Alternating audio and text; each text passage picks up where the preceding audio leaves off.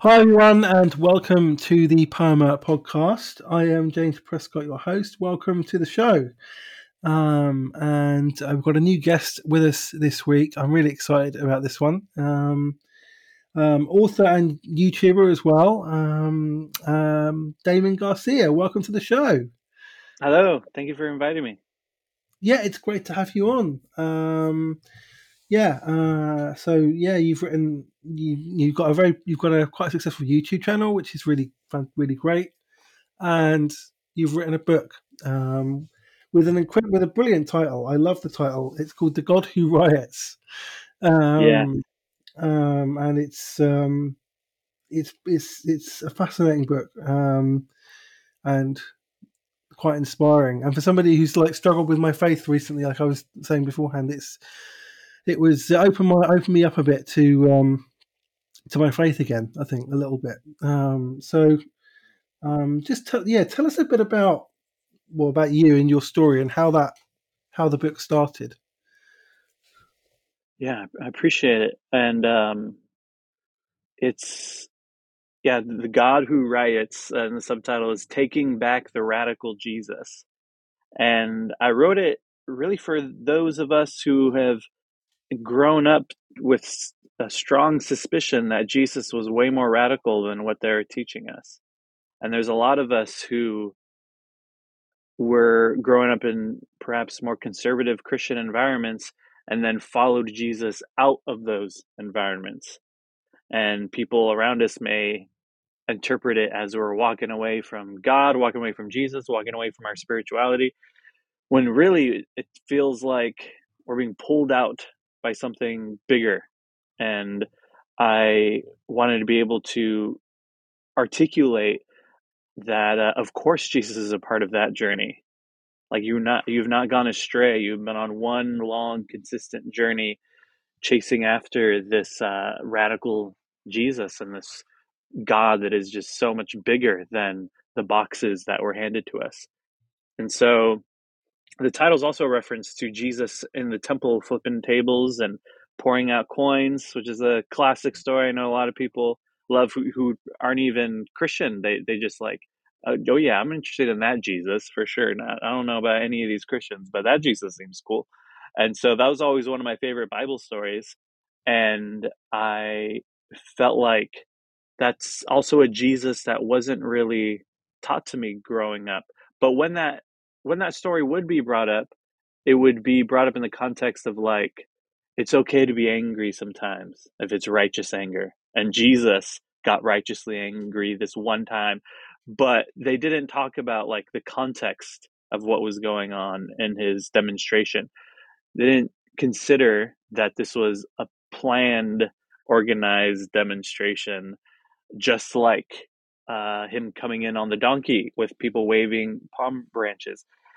It's to send a message, and he's deliberately flipping over the things that would put a temporary hold on the activities of the temple. He's not just flipping whatever is in front of him in a temper tantrum. And he uses that hold on its activities to say, you've turned this place into a den of robbers. And what I find really interesting is that a den of robbers isn't where people are robbed, it's where robbers go and hide to avoid being caught. And so Jesus is essentially accusing the religious leaders of his day of using their religion to hide and avoid the injustices going on in the world, like all over. And so I find that especially relevant today because we all know Christians who also use their religion in that way and seem to avoid injustice. And that's the kind of church I grew up in. It wasn't necessarily one that was constantly telling us to vote Republican or anything like that. It was one that just avoided all those issues altogether.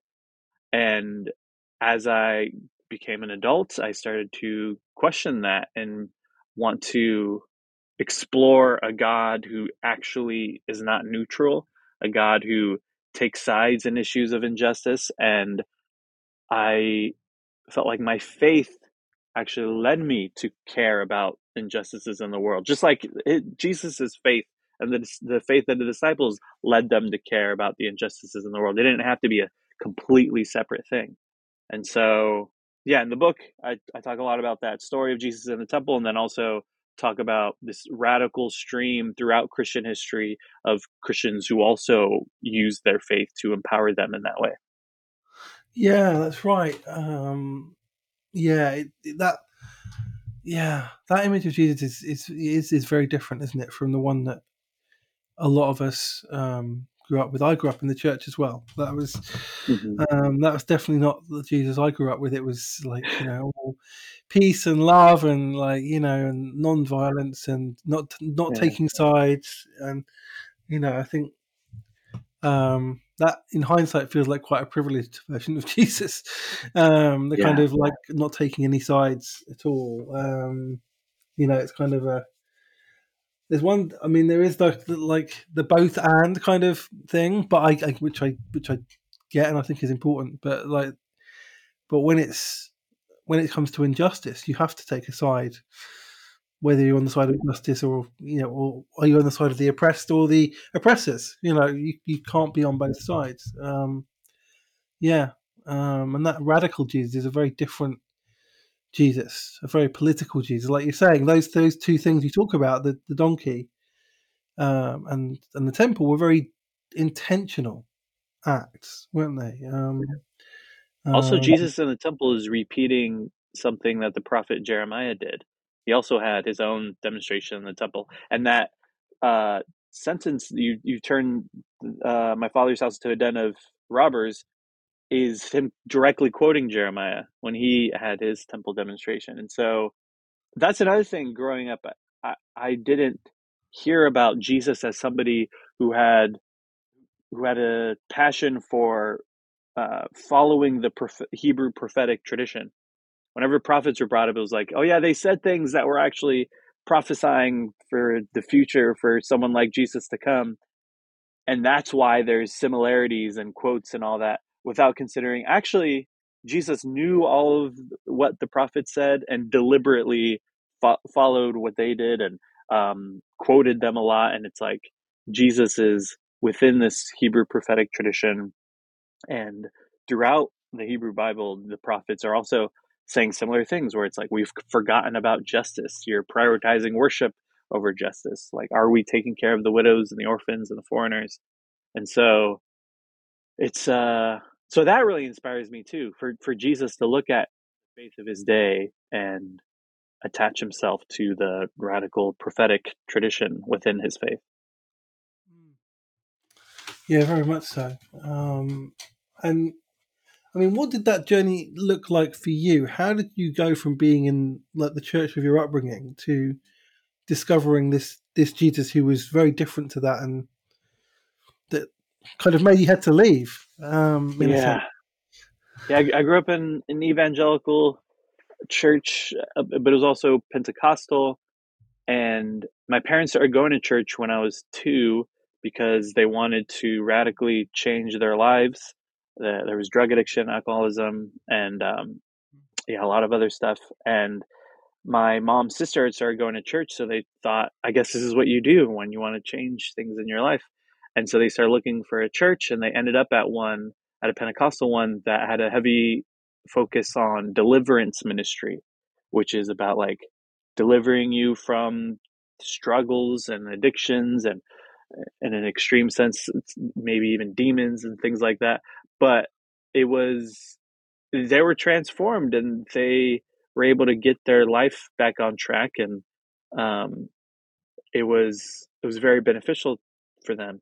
But looking back, I mean, that story was always told like, this is what God did for us, and I believe that is what God did for them. But it's something I hadn't considered until I was much older, was that a huge part of their transformation was finally having a community that supported them in their growth and in their freedom and their deliverance. And it was and I always had a passion for that. Like, what is the potential of a community like that? And sometimes so many churches miss out on the potential. And so I felt called to ministry when I was 18, 19, and then did a little bit of Bible college. Now I'm 29, but I did some Bible college and ministry training in that world. And then I felt like, if I'm going to be in a ministry position. This is a huge responsibility. So I got to study this stuff out.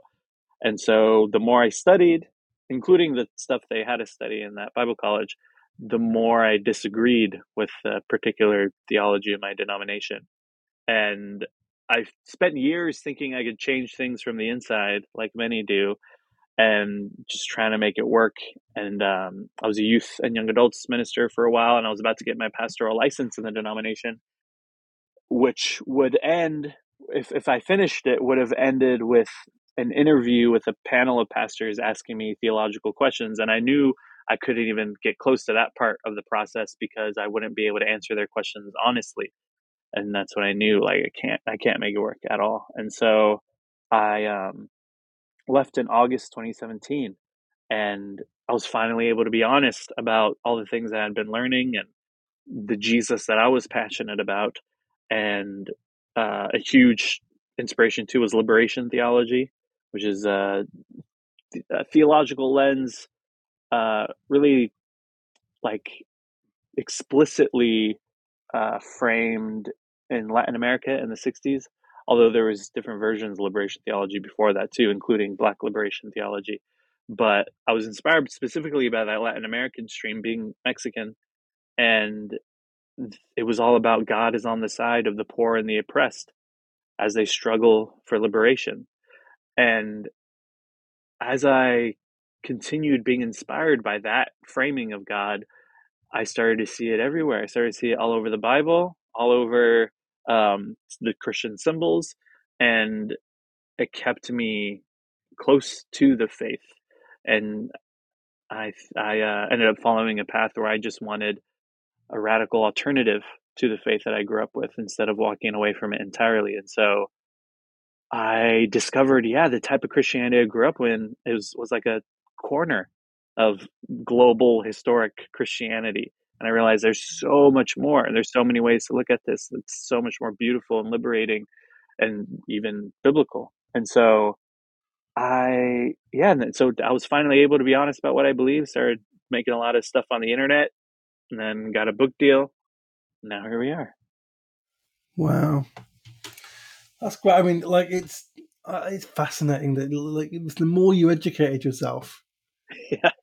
the more you ended up moving apart from the people who were educating you. That there's such an irony in that. Like, Yeah. um, I feel like they gave me the tools to grow, and then I hit the ceiling and had to break free. And so I think a lot of people experience that. Like something, the denomination I grew up in had a heavy emphasis on supporting women in ministry, and the whole denomination was started by women in the 1920s. And so, but they're also against same-sex marriage and against gay people and trans people and all of that. And I remember reading different interpretations of the verses that are typically used against gay people. There's like these like five, and there's a lot of scholarship on like how to read them within their context. And was Paul actually referring to like a dude with a boyfriend, or was he referring to Roman exploitative sexual practices? And there's like it's complex, but that's what biblical, they call it exegesis, which is like studying the historical context and interpretation and all that. That's what biblical exegesis is all about. But what was interesting was they were able to apply good, responsible biblical exegesis to the verses that seemed to be against women in ministry.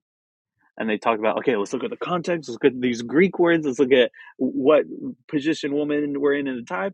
And there was even a little book on women in ministry that I had to read to get my license, and it was all about that. But I felt like, okay, we know how to do good, responsible biblical exegesis and interpretation, but you don't want to do it with these other scriptures. And so it's so weird to like learn these tools, and then I just wanted to apply them everywhere instead of having these exceptions of like, oh, but we can't go too far that way, or take these verses too seriously, or interpret these verses differently. And so it was like a lot of energy of like preservation. Like, this is what we believe, this is the tradition, and you can't question it. You can't get outside of the party line. And so it's, yeah, I think a lot of people have that experience. Yeah, I did. Yeah, I think so. I mean, yeah. Certainly, I found the more that I learned, the more I wanted to move away from what I was part of. Hmm. The more I started, once I started that journey of questioning things and examining things and looking at context with everything, it, people started to have more concerns. Let's put it that way. That whole kind of that old nugget. Yeah. So when you left the church that Hmm. you were part of, where's your spirituality taking you in terms of community and in terms of how you express that now in the world? Yeah, it was really hard because it was a lot of relationships I had um, locally with people in other churches in my city, but also like across the state. I live in California, of other ministers within my denomination, and I was like on a path. I was on a path that I had been looking forward to for years, and it just got cut off. It was like my future became a complete blank slate, and it was yeah, very difficult to lose all those relationships. I think some people when they leave churches that they no longer agree with, they have an experience of some of those people or ministers reaching out to them saying, "Hey, let's go get coffee. I think we should talk about your Facebook posts," like things like that. Yeah, But yeah, yeah. they just cut me off. Complete silence from every single person, and which is a different pain. And my theory is because they knew I was in ministry already. They knew I was smart. And so I think they just viewed me as like a lost cause. Like, well, oh well, I guess Satan got him or something like that. And I get it. I mean, that's what you have to believe about people who question your tradition like that, um, in order to keep your world from falling apart. And so, yeah, that was a very difficult, and I had to go through a season of grief. And in some ways, I'm still grieving that. Like, there's times where I do still find parts within me that has not fully grieved. And but for a while, able to get community through the internet and meeting people that were different from me. I also found this other church, which is like an hour away from where I live, because it's hard to find good churches. It's hard to find churches that are actually um, caring about the type of radical Jesus we're talking about. So I found one, and so now I've been a part of that church for some years, and but also I have friends that aren't even religious at all. Like I have in my city, most of my friends are artists who create like music or videos and stuff like that, and I I feel very supported by them. And it's so interesting. There's a lot of things. I've been just processing this over the last year. There's a lot of human experiences that I feel like I had in the evangelical church that I no longer can experience. One of them being a certain level of intimacy. Like in a Pentecostal charismatic church, there was these worship nights where it was so emotional, and people would get into these huddles and pray and cry with each other. And it's like there's definitely a component to it that is kind of manipulative, but there was clear compassion and care. Like I could bring an issue and they like deeply cared and wanted to walk with me through it. And I felt like I lost that. But now I've been able to get a lot closer with some friends over this last year.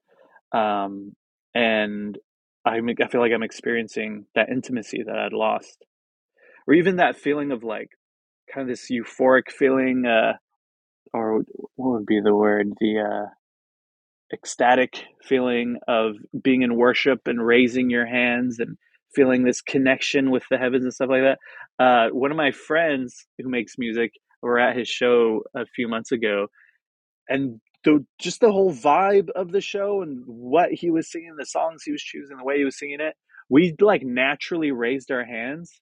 Like it was not forced at all. Whenever I did it in church, it was always kind of forced, but we just like naturally did it.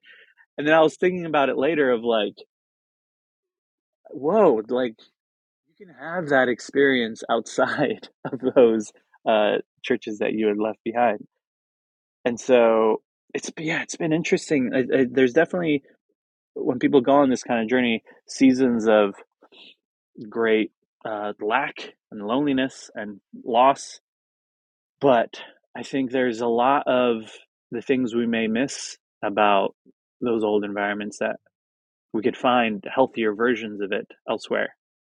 Because I mean, God, now I believe like God is to be found everywhere.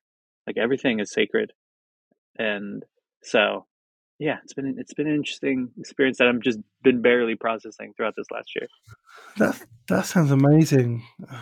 I've had experience like that as well. Like I have this community that I'm part of, this online community, and we have these Zoom dance parties like every Mm. Oh, week or nice. like where it's just about body movement and you just let your bodies just go and like and I've done the same thing where like these songs will come on which are nothing to do with spirituality or faith or anything and I just find myself like raising my hand up in the air because I'm feeling this like energy around me like and it's like yeah the divine is in all things right Yeah. everywhere and you can feel it you can feel that around you you just have to tune into it and Hmm. that's been an incredible experience for me. That's what's kept my spirituality alive, or in a way, like it's expanded my spirituality beyond Hmm. kind of the context that it was in before. Yeah, so that's incredible. Yeah, it's awesome Um, here. That's beautiful. yeah, yeah, and still having space for Jesus in that is a really good thing as well. I think, and so, I mean, like the Jesus that you've discovered, how is that how is he impacting your day to day life and how you engage with the world? Yeah, the like I said, liberation theology is a big influence, which is um, has a heavy focus on God being on the side of the poor and the oppressed. And eventually, it started to just feel like, oh yeah, this is just basically what the Bible is. Where there's like throughout the Hebrew Bible, these stories written from the perspective of the oppressed Israelites. And then when you get to Jesus's time, they're under the oppression of the Roman Empire, and it's like I could see it, yeah, all over the Gospels now that Jesus is always choosing the side of those who are oppressed, those who are exploited, those who everyone would just walk on by and look past, like the sick and the poor. And he says things like, "Blessed are the poor, blessed are the hungry, blessed are those um, who mourn." And then also says, "Woe to those who are rich, woe to those who are full, woe to those who laugh." And so he's taking this deliberate side, and a blessing was a way of saying that God is on your side. God chooses to be on your side. And so he was flipping this dynamic that was the norm in his society, that actually it's the rich and powerful that are receive God's blessing, that are favored by God. And the poor and the sick, maybe they got demons or problems like that. And so there was this narrative that Jesus was battling, that he was constantly trying to flip and show that God favors the poor and the sick and the oppressed. And it wasn't exactly him saying, and God doesn't like anybody else. Like I think some people get afraid with that language, that we're just doing a different version of us versus them. Jesus knew that God loves everyone, but he deliberately said it about those who especially needed to hear it, those who were very unfavored and unloved by society. That's who needed to hear it the most. And so I, so today I look at the power dynamics of our society, and Jesus inspires me to be on the side of the poor and the oppressed, of the working class. And a struggle for liberation does look like a radical flip, and it looks radically different than the systems we have now. And I think Yeah, sometimes we could there's certain reforms that need to be made, but there also needs to be much more radical changes than simple reforms. And so I think Jesus's like radical vision of the kingdom of God, where the first are last and the last are first, is this kind of utopian horizon that should inspire Christians to go for the most radical alternatives to the systems we have instead of like just slight changes or incremental changes. It needs to be that and this horizon of total liberation, total equality. And so it's interesting now. It's like my faith does stretch my imagination, but it doesn't necessarily stretch my imagination of what could possibly be out in the heavens or in the spiritual realm. It stretches my imagination for the kind of world we could build here and now. And I feel very much in solidarity with others who want to imagine a radically different world, whether they're Christian or not.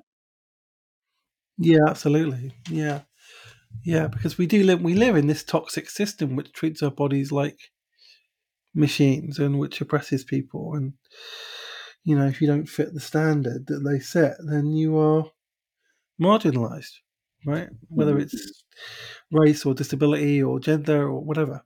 Um, and yeah, that needs to be overhauled, needs to be replaced, really, doesn't it? Yeah, but um, also I was gonna say, yeah, even more day to day. I think there's this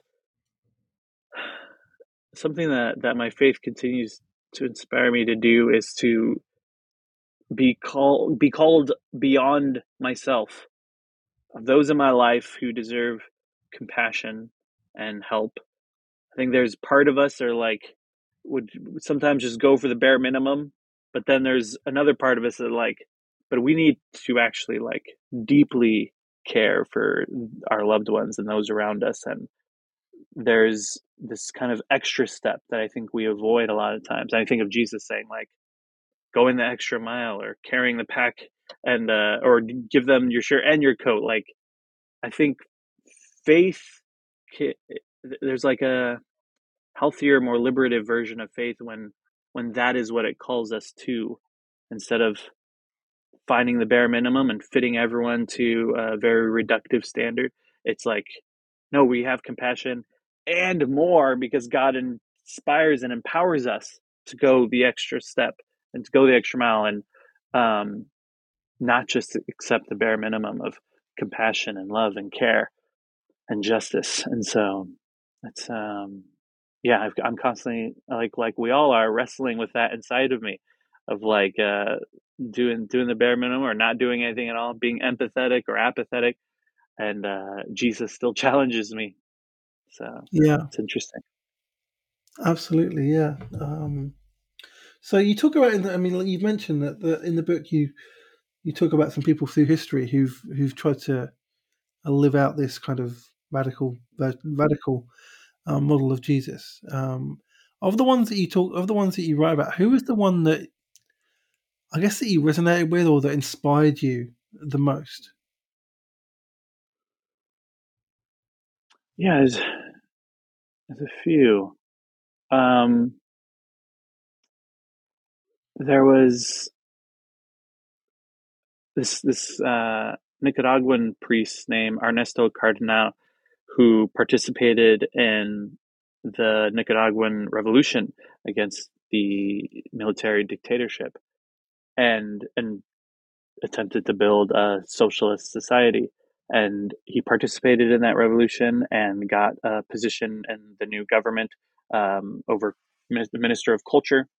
And he started various reading programs and other things. And he was condemned by the Pope because there's the basic canon law that if you're a priest, you can't have a government position. But it was more than that. It was this deep disdain that Pope John Paul II had for various socialist movements and then also liberation theology in general. And so he went to Nicaragua, and there's this picture and video online of black and white of Pope John Paul at the airport in Nicaragua, and Ernesto Cardenal sees him and kneels and looks up at him, and the Pope is just wagging his finger down at him. And Pope said, you must fix your affairs with the church. And I find that story so interesting. I mean, there's like a funny element or surreal element of that happening, but it also exposes that in that situation, the Pope had such a small view of what the church is. It's the fact that he sees this priest going over and beyond and helping those in his country experience real liberation and real justice and real care. And the Pope is like, what are you doing? You need to fix your affairs with the church. This isn't what you should be doing. It's like, I think for Ernesto Cardenal, it's like, this is the church. This is what I was called to do. This is what I've committed myself to by being a priest and by being a Christian. And so, yeah, I think I just keep being inspired by that, by many stories of people like there's this popular institutional Christianity that is perpetuating so much of the violence that we're fighting against. And then meanwhile, there are these Christians who see their faith entirely differently and are empowered to fight against the injustices we're facing, even when that requires them to fight against those within their faith. And so there's different stories like that. Another one, Nat Turner, that I write about, who was a slave that was on what was supposed to be the good liberal plantation where they didn't abuse their slaves as much, and when they taught some of their slaves to read, and so they taught him how to read, taught him to read the Bible, and he became a preacher. And then he just started reading the other parts of the Bible about a God who frees slaves and who seeks their liberation, realizing like, oh wait, hold up, this God that you're presenting me with is on our side and not on the side of those who have handed us this faith to oppress us and suppress us. And so Nat Turner starts getting these visions of leading this revolt and this ultimate battle that would lead to the end of slavery. And so he leads the revolt. Then there's more revolts, and there's the Civil War, which is the end of chattel slavery. And then I just think of like, yeah, the popular faith of his day was one that supported slavery. And yet he reclaimed the radical roots of his faith and found that, oh no, you've got it totally wrong. This is actually way more powerful and radical than y'all are realizing. And this God is actually on our side. Yeah. Two really powerful stories there, actually. I hadn't And I heard think that one. something I've realized too with both those stories and then a theme throughout the book that I didn't even fully realize until after like right when it came out, as I started talking to people about it, is that there's this consistent theme throughout the book that God is bigger, like God is so much more than these reductive boxes we often put God in. And I think, yeah, so many people feel that they're inspired by this God, and they end up in a community that shrinks God. And so, yeah, that's what I'm trying to help people articulate as well. Yeah, because it's liberated. The liberator God is much more out of our control. Right? We can't Mm-hmm. when people want a God that, in a sense, they can control, or a concept of God they can control, or a concept of Jesus they can control, because that's easier, and it's safer. But the real Jesus, the real divine, is bigger than, way bigger than that. Yeah, um, fantastic. So, what do you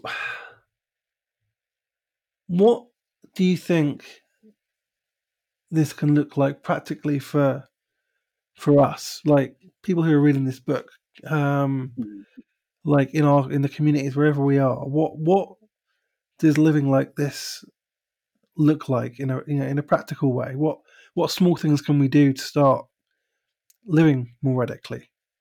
Mm-hmm. Something I think about is I first of all, with churches, there's churches who catch on to this vision throughout the years, and who feel like, okay, this is what needs to be done in our city. Let's start a program without looking into the local organizations already in their city doing the work that they realize needs to be done. And sometimes they could do more harm without that experience, without that connection with organizations that are already doing it. And so I wish more churches would seek out local organizations, develop relationships with their leaders, the organization leaders, and try to see how they can help, whether through funding or even space or more people. And it's I would like to, yeah, to see more of that. And and then for individuals, I think the same thing of looking into the organizations in your city, like mutual aid organizations. And I I think once we look into that, then we can see, like, okay, what's already being done in my city? What can I join in? And what's not being done? And then there's the conversation of, okay, is there something that needs to be started in my community? And how can we be of service? But I think the important thing too is to find other people who share this vision, find other people who also see the problems within your community where you can be of service. Um, and there is it's there's an when people think, okay, I need to do this all by myself, how can I be a good person, how can I serve my community, oftentimes they put it all on their own shoulders and think that they have to figure it out all by themselves.